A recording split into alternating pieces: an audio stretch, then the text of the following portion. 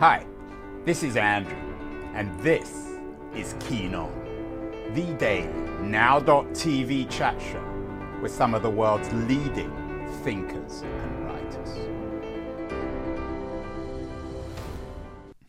Hi everybody. Yesterday I posted a conversation I had about the origins of social media with Jeff Jarvis, a social media evangelist and one of the pioneering bloggers. Today's conversation is with Julia Angwin, about the same period, the beginnings of the social media age, but Julia, who at that time worked for the Wall Street Journal, has very different memories of the birth of our blogging age and what it signified for both the freedom of media and the future of truth. Enjoy. Julia Angwin, do you remember the first time you heard the term social media?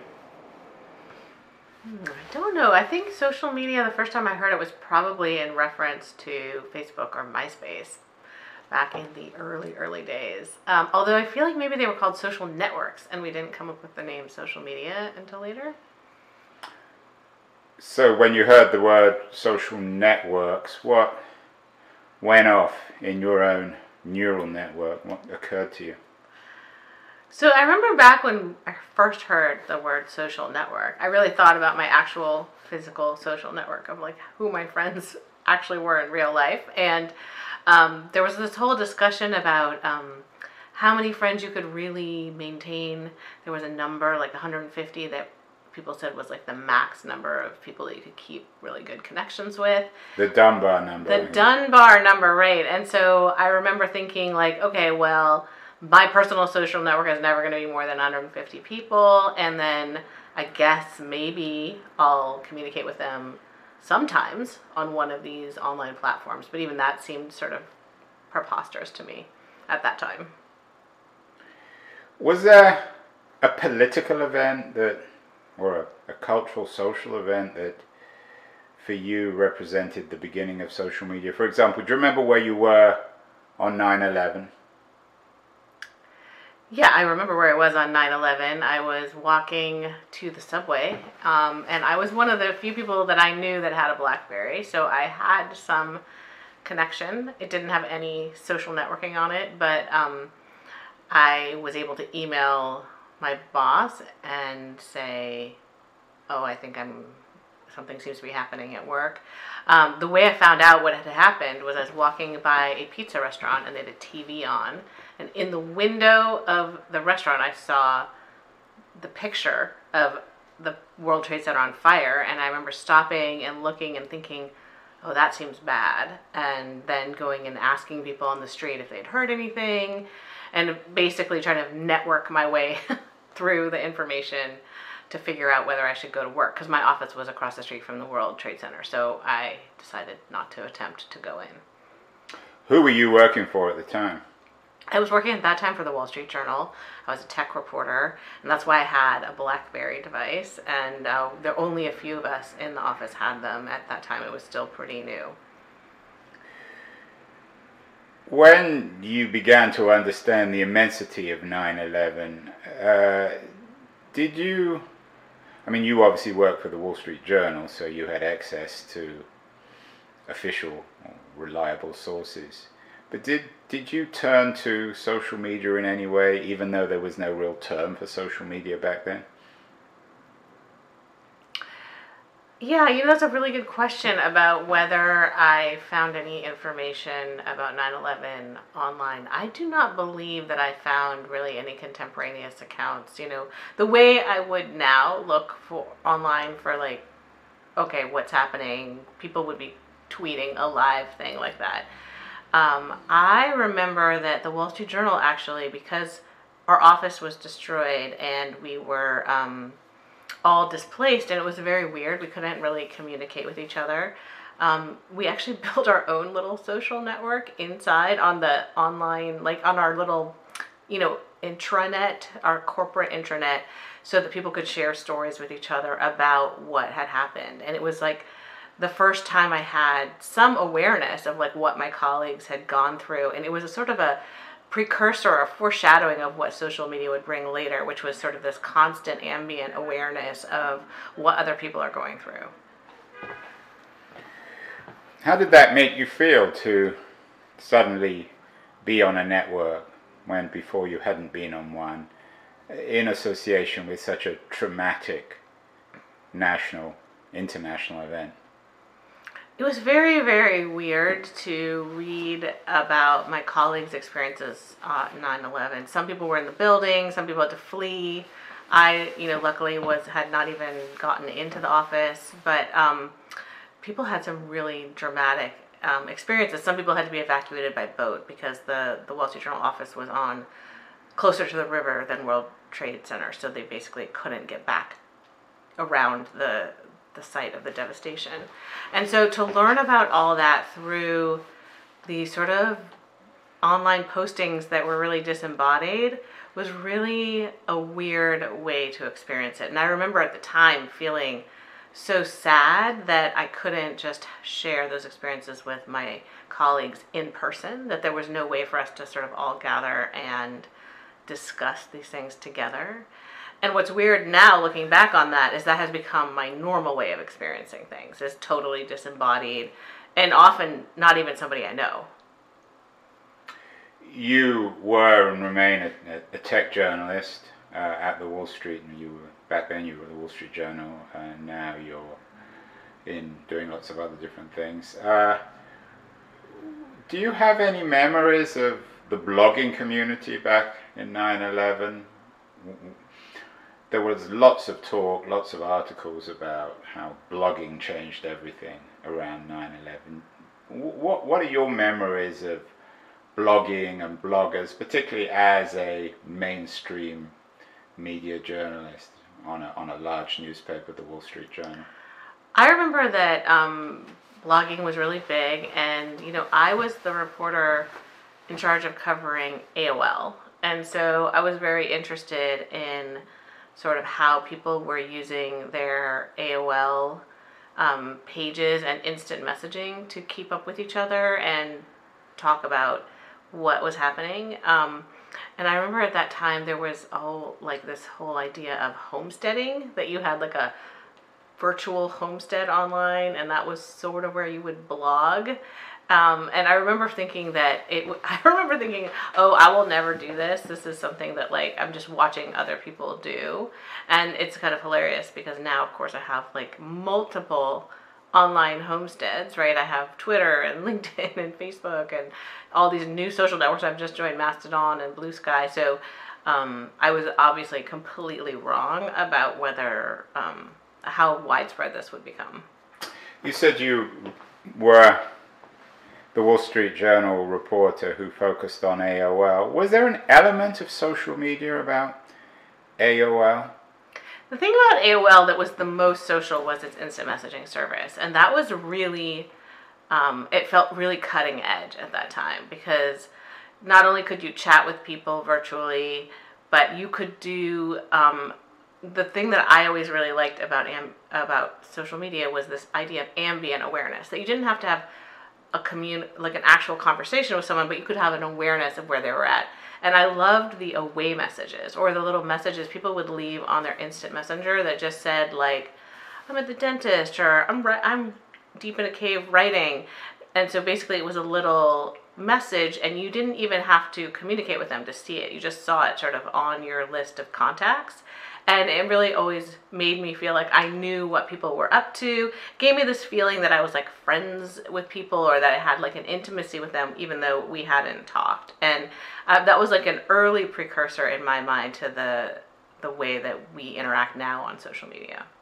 That was ICQ, which was, I think, sold to AOL by my friend Yossi Vardi. Right, that's right. His son.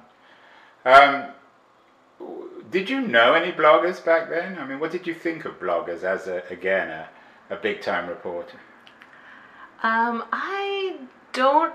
sure I did know some bloggers, but I don't remember specifically a lot about like interacting with the blogging community. I know that a lot of my colleagues were writing more about that, but I was a very corporate reporter and there wasn't any money in it. And so my job at the Wall Street Journal was to focus on the companies where the money was. And so AOL was where I was focusing, and I was mostly writing about the threats to their model from, they were a behemoth, but they were already, it was becoming clear in 2001 that they were going to lose to broadband. Did you know about Ev Williams and Blogger and that revolution that was about to explode? Yeah, I was definitely following the Blogger revolution from afar, but it was happening in California, and it was honestly, from the Wall Street Journal perspective, it didn't have a lot of money in it at the beginning until Google bought them. It really was like a hobbyist business, and so I wasn't particularly focused on it. Is that a kind word, Julie, a hobbyist for weirdo? Well, the thing is, all of tech was hobbyist at that point, right? I mean, it all was weird, and honestly, like, being a tech reporter in the Wall Street Journal newsroom was also considered like not that cool because it was weird and nobody knew what you were talking about, and it wasn't clear if there was going to be real money in it, and there was a lot of like, oh, this is just a bunch of charlatans doing a bunch of weird stuff. So it wasn't cool, and those of us who did it were really kind of nerds, and we had these weird BlackBerry devices, and people didn't think that it was going to happen. I still remember when I was the reporter covering News Corp, and I really wanted to write about MySpace, and my editor said, no, it just doesn't matter. Like, it doesn't matter revenue-wise to their business. Like, you need to keep focusing on satellite TV, which is their key business. I hope that editor will remain nameless. That editor will remain nameless. Well, it's always easy to dismiss this stuff. What about, Julia, you went to University of Chicago, you're from the top school, and then you worked at a top newspaper. You were, or are, what we like to think of as a reliable, authoritative reporter. Back then, in the first year or two of the 21st century, did anyone, do you remember, did they think about the idea of the reliability, the trustworthiness of reporters like yourself? Did who think about the reliability? Anyone. You. Oh, yeah. I mean, there was no social media, so there was no one screaming you at on Twitter or Facebook. But if you went to school events or parties, would you sometimes bump into people who would say, I don't trust mainstream media, you guys are all biased, you're all conspiratorial, you'll work for the Murdoch press or this press or that press? Oh, yeah, no. At that time, before social media, I did not experience a lot of the skepticism that you now hear about social media. So I would go out and do reporting in, the middle of the country or in small towns, and I always was treated as, look, these are authoritative sources, you're coming from New York, and that has changed dramatically. Now there are people who won't talk to you if you're from a mainstream media source. I've definitely had that experience having just recently joined the New York Times, that people who I like have said, I hate that paper, I will never read it, and including my father, which is awesome. I didn't, but at the time in the early 2000s when I joined the Wall Street Journal, there was just this feeling of gravitas that like whatever they said was true, and the truth is that we worked really hard to be accurate, but there wasn't that internet chorus of people fact checking us all the time too. There were bloggers, and some of them were quite well known. Andrew Sullivan, the controversial British journalist, Glenn Reynolds, Mr. Instapundit. Did you know any of them? I don't remember knowing any of those bloggers personally. I remember my friend from college. I remember John Scalzi. He's a science fiction author. And I remember he was one of the first bloggers that I knew because he and I worked on the college newspaper together. And then he started a blog, which he's been running ever since. And he's a very successful fiction author. but has also always been like a great blogger. And I remember he was sort of my first entry point into blogging. And I remember thinking very, idiotically, but I just remember thinking like, this is just unpaid work you're doing. Like, why are you doing it? It didn't occur to me that it was like helping his fiction career and marketing for him. But it isn't that idiotic, is it? It might be good for him, but there were many people who did it and it was a complete waste of time, or maybe just a labor of love. Yeah, no, I'm not saying it's idiotic to do it. I just personally was so committed to the idea of becoming a paid writer and I saw the fact that I was getting paid to do it as a real validation of the work. And so I had worked so hard to get to that point that I remember thinking that I wouldn't want to go back to writing for free that way. Julia, you've written the best book, the most authoritative book on MySpace, the first real social media network. When did you begin to understand that this wasn't just a fad, a passing thing? Yeah, when I first heard about MySpace was actually when News Corp agreed to buy it. I really hadn't been aware of its existence. When was that? I'm going to have to check, but I feel like it's 2004. And When they paid $580 million, I think it was. Yes. Which back then was all... It wasn't 2004, it was 2008. Okay, I'm going to have to tell you later. Sorry. The book is right here. We can check. Yeah. But basically, when I heard of MySpace and the fact that News Corp was buying it, I thought, what is this thing? Like, I thought I was like a cool tech reporter. I don't know what this is. So I checked it out. And at first I thought, this is weird. It reminded me of gaming. So I had covered a lot of game companies and video gaming, and I thought, okay, this is going to be like a niche, sort of like gaming, where a bunch of young people will do it, but it's not going to be like a big thing. But then when I left the Wall Street Journal on book leave to write a book about MySpace, and I really dove into it, I started to realize that this was bigger than I had thought it was. So that when I started to meet the kind of people who are on MySpace, the way they had built their businesses around it, how MySpace had actually figured out how to monetize people's data and sell advertisers on this new idea that you could target people based on information about them that they'd provided to MySpace. So there was this new emerging idea that you could really know so much about someone and then really sell an ad directly to their interests. And so as I got deeper into that, I started to realize that this was actually going to change everything. And that's when I became aware of like how much was coming down the pike towards the future. And that's actually when I got interested in privacy, because the part that got me interested was like, you know what, this is a weird business model where basically our personal information is being sliced and diced and sold in a way that I've never seen before. It was, or remains, a dramatic transformation, not just of technology and media, but of the self, Julia, isn't it? Yeah, I think that is the thing that changed so much, was this idea that you had to make what was implicit explicit. So for instance, so what I feel like changed is that you had to make what was implicit explicit. So the idea was that, for instance, I was a kind of person who liked yoga and hiking and cooking, right? But that was not something that I had to present to the world in a normal way. Like, none of my colleagues really maybe knew that about me. But when you set up a social network, you would like list those things on your profile in order to find other people like that. And so suddenly I remember being very surprised at how much I was curating my identity online and sort of creating a person that was somewhat like me, but not exactly like me.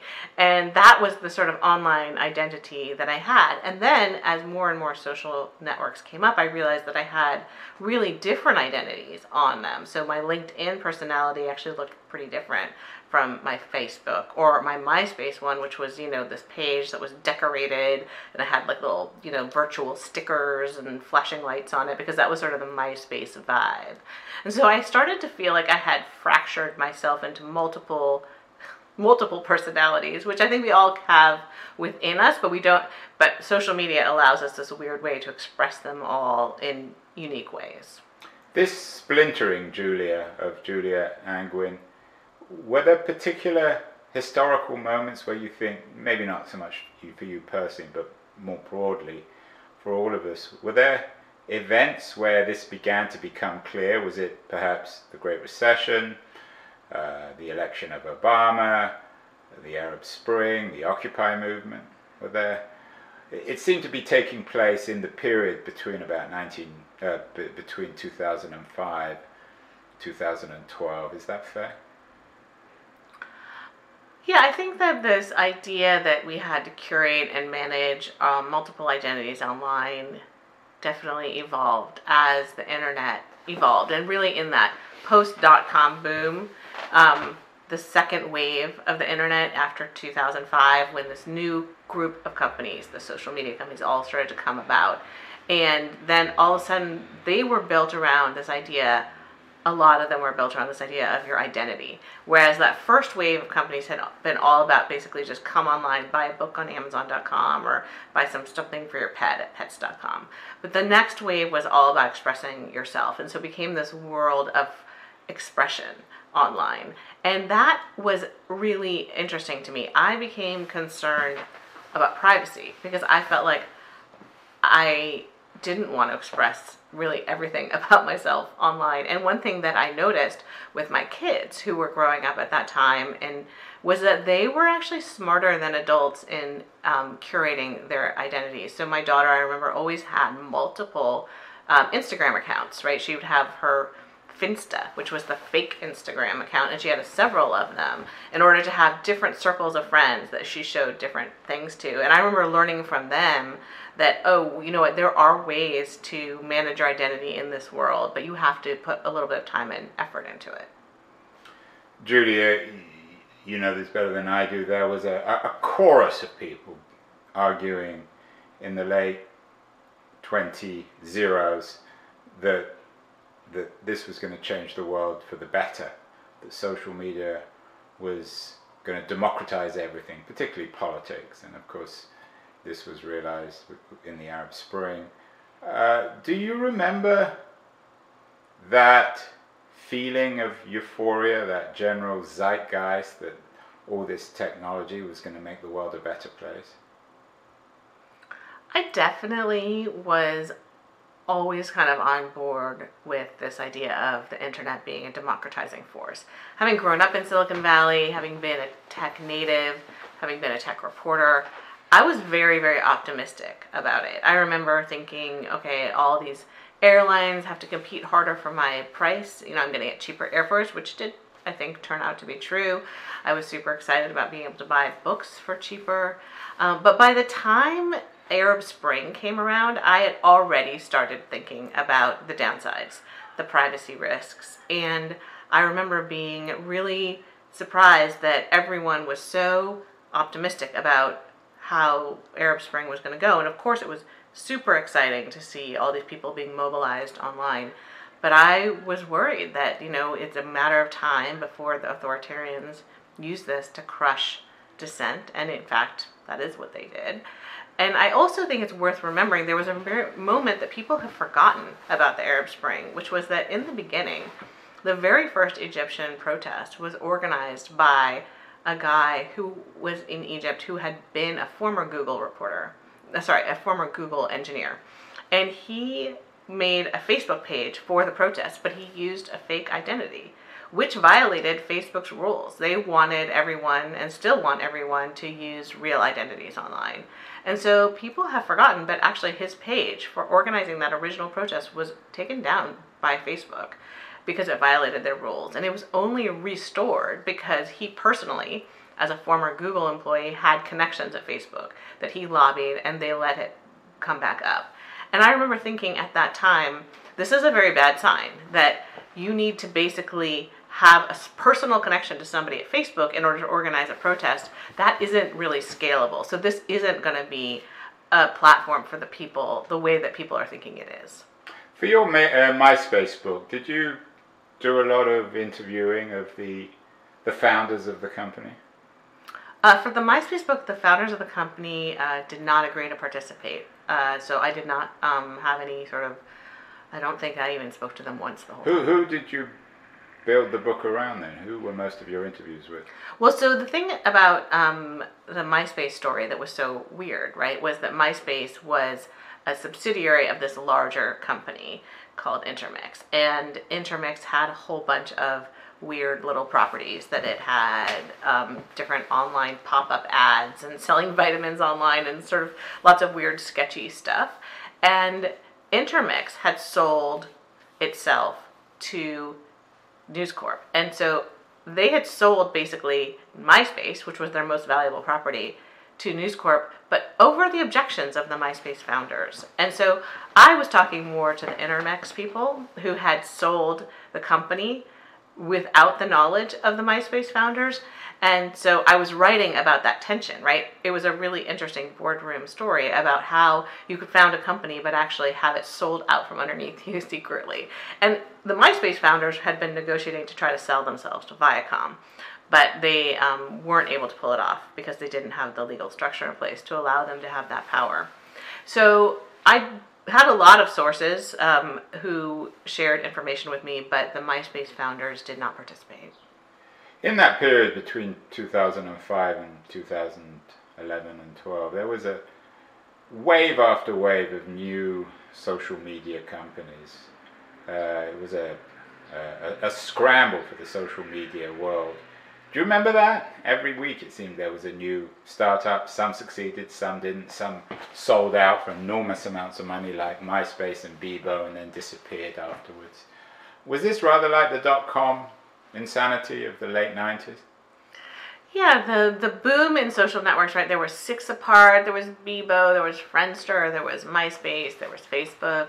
There were so many of them. It was like a mini boom. I think it wasn't quite as well-financed a boom as the dot-com boom.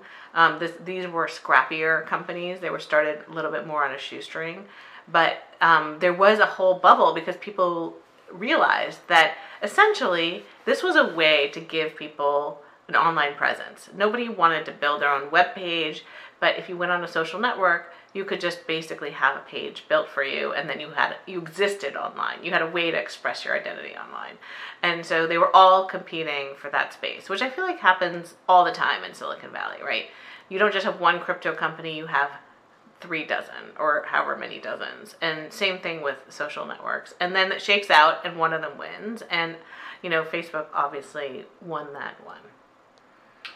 Are we coming to the end of the social media period? If it began a little after 9/11 with blogging and then went to MySpace and Facebook and Bebo and all the others, are we coming to the end of the social media period, particularly given the revolutionary potential now of AI and ChatGPT? I think that we as humans are always going to use the internet somehow to express ourselves socially and to interact. I think the idea of creating networks online and using that to scale your interaction with people is going to remain. It does seem like it's going to change shape. This idea of the new federated universe through Mastodon, where you don't have to agree to just be at one central place like Twitter. You choose your own server, and then that server has different rules and norms, and everyone has a little bit more control over the kind of rules that are in place. I think I can imagine the world we're in of social media evolving towards that, or towards maybe some other thing that we haven't thought of. But I don't think we're going to stop doing it. It seems like it's the most popular thing online is to share information with your friends.